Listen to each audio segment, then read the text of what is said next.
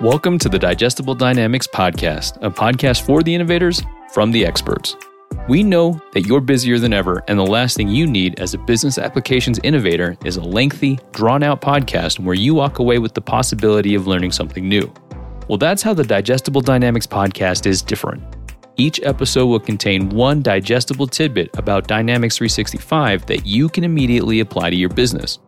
With the combined experience of 3 decades in the business application space, Dr. KJ and I understand that the power of technology is not about the features and functions, but rather the value it can bring to your business to help you transform and drive growth.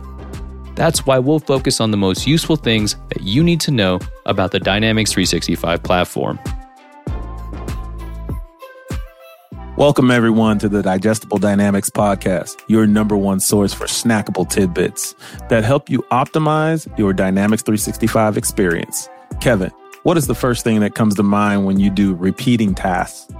KJ, the first thing that I do is I begrudgingly sigh out of frustration as I get ready to perform the task. Then I think about how I need to find a way to do this automatically. That's why I'm frustrated, because it's a task that I know could be done better and more efficiently. I 100% agree, but does that also include process improvement?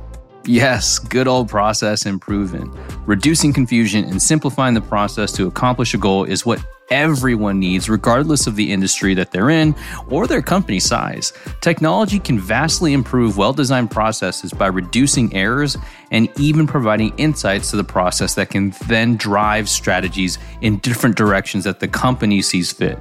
Yeah, I agree with you. I love that you mentioned well-designed process. Too many times I've worked with customers that think adding technology to a poorly designed process will solve their problems. It does not. You end up with an expensive technology and your process hasn't changed. The great thing about today's episode is we have a leader in process improvement. So he knows a thing or two about automating repetitive tasks. So let me go ahead and introduce today's guest, Duncan Glover. As the VP of Marketing and Sales, Digital Technology at ServiceNow, Duncan leads the team that delivers and supports implementations of CRM, CPQ, data analytics, compensation, and other marketing and sales technologies to propel ServiceNow's GTM organizations to the best-in-class status. Duncan, welcome to the show. Thanks, KJ. It's a pleasure being here. Thank you. So let's dive right in, Duncan. So what internal and external factors led ServiceNow to invest in Dynamics 365? Yeah, it's a great question. So I came into ServiceNow 4 years ago. We had a homegrown CRM. It wasn't scaling. We weren't able to collaborate. The ability to kind of follow up on actions, to understand insights just wasn't there. So we looked out in the marketplace and we did the vendor evaluation. And when a Microsoft team came in, we were really impressed, right? We loved the way that the integration with Office was there, right? The ability to actually bring data into Excel, the ability to generate PowerPoint as an example was super important to us, right? We loved the vision in terms of where Microsoft was going. We weren't a team shop at that point. We then became a team shop. You delivered Teams. We now use Teams in Dynamics, right? So that was one thing. And then really from a technology perspective, we wanted to make sure we had a CRM that A, may kind of fit into our ecosystem, but B, was actually really easy to build on, right? Having been in this game for a while, you don't want to buy a technology where you can't find anybody who has that particular skill set, right? And what we found with Dynamics, we could find that skill set, not as much as others, but it's definitely growing, right? So that was another thing that we considered as we purchased you. Gosh, 4 years ago. Can you believe it? Wow. Well, we appreciate it. Well, Duncan, you hit a lot of key points as to why KJ and I are passionate about the Dynamics platform.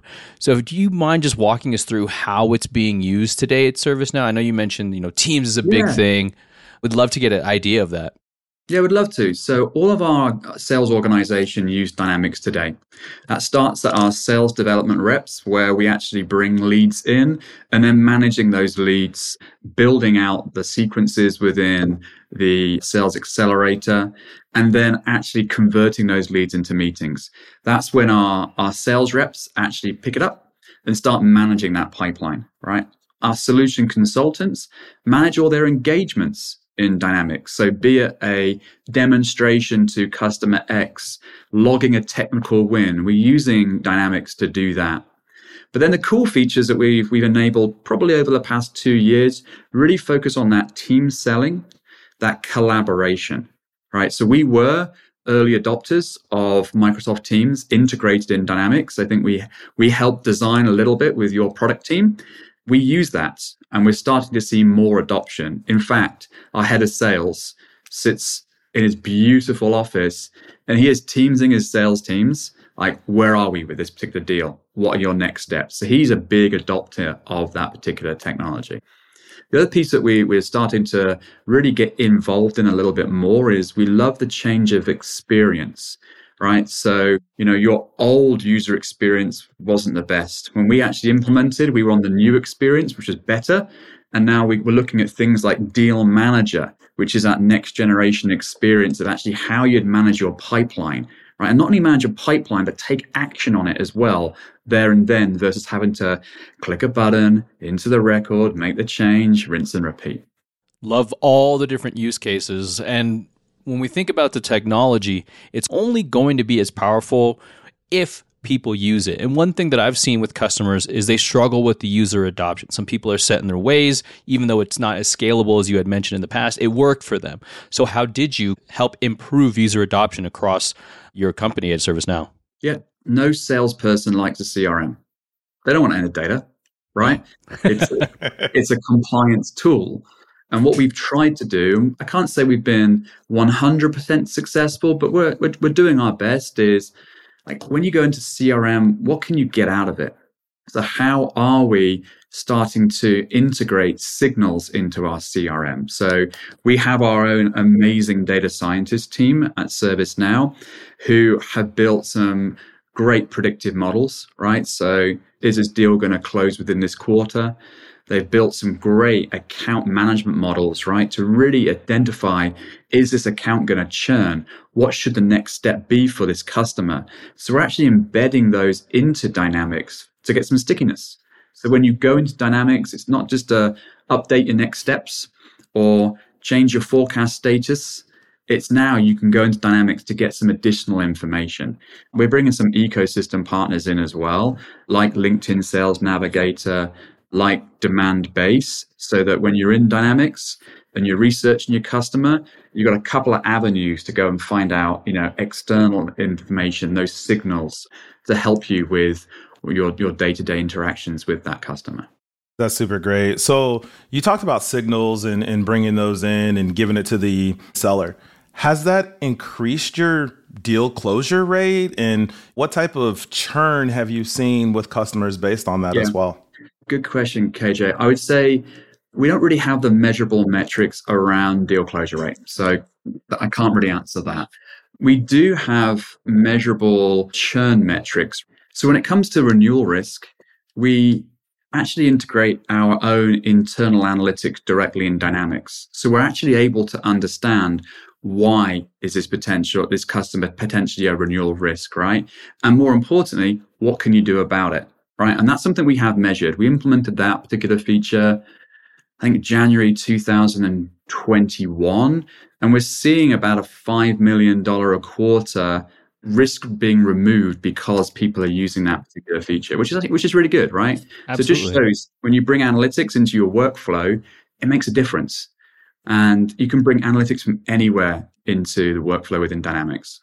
Right. No, that's amazing. $5 million. I would like to have that right now, actually. But if we look at the users, what about the training? I mean, you have to get them to adopt, kind of like Kevin said, and you alluded to it as well.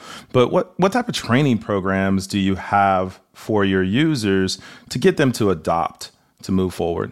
Yeah, so we weren't a one and done, right? So rolled Dynamics out 2 years ago, train the users, and then the change management organization kind of walks away. We've had change management embedded into the program ever since the start, and they're still with us today, alive and going. We've gone with multiple different approaches. We have a digital touch approach, so we leverage WalkMe as an example. So actually within the tool, we build out kind of WalkMe journeys around new features so that if you're not sure how to create an account plan as an example, guess what? Here's your 25 steps. So that's worked out really well. We also hold quarterly town halls where we actually invite the entire sales organization in. We have speakers from the actual user base themselves who are able to explain success stories and kind of be the champions or evangelists, as you like, out to their peers within the different geographies. Fantastic. Now, Duncan, when you talked about Dynamics, you also mentioned other applications or solutions rather that integrate into Dynamics that help make the lives of your salespeople better. Can you share with us that experience with those third-party tools? How are they working together? What are your thoughts on that? Yeah, so I talked about Demandbase, right, who I believe Microsoft were partners with at one point. Very easy integration. The hardest thing really is real estate, right? Because when you have a CRM, you typically have a lot of other third parties, be it a customer reference tool, your CPQ, your customer insights tool, your business value creation tool. We've got all these, yeah? So the integration typically is fairly straightforward. What I found is in 90% of the cases, it's very much plug and play configuration based versus having to actually build custom integrations with a third party.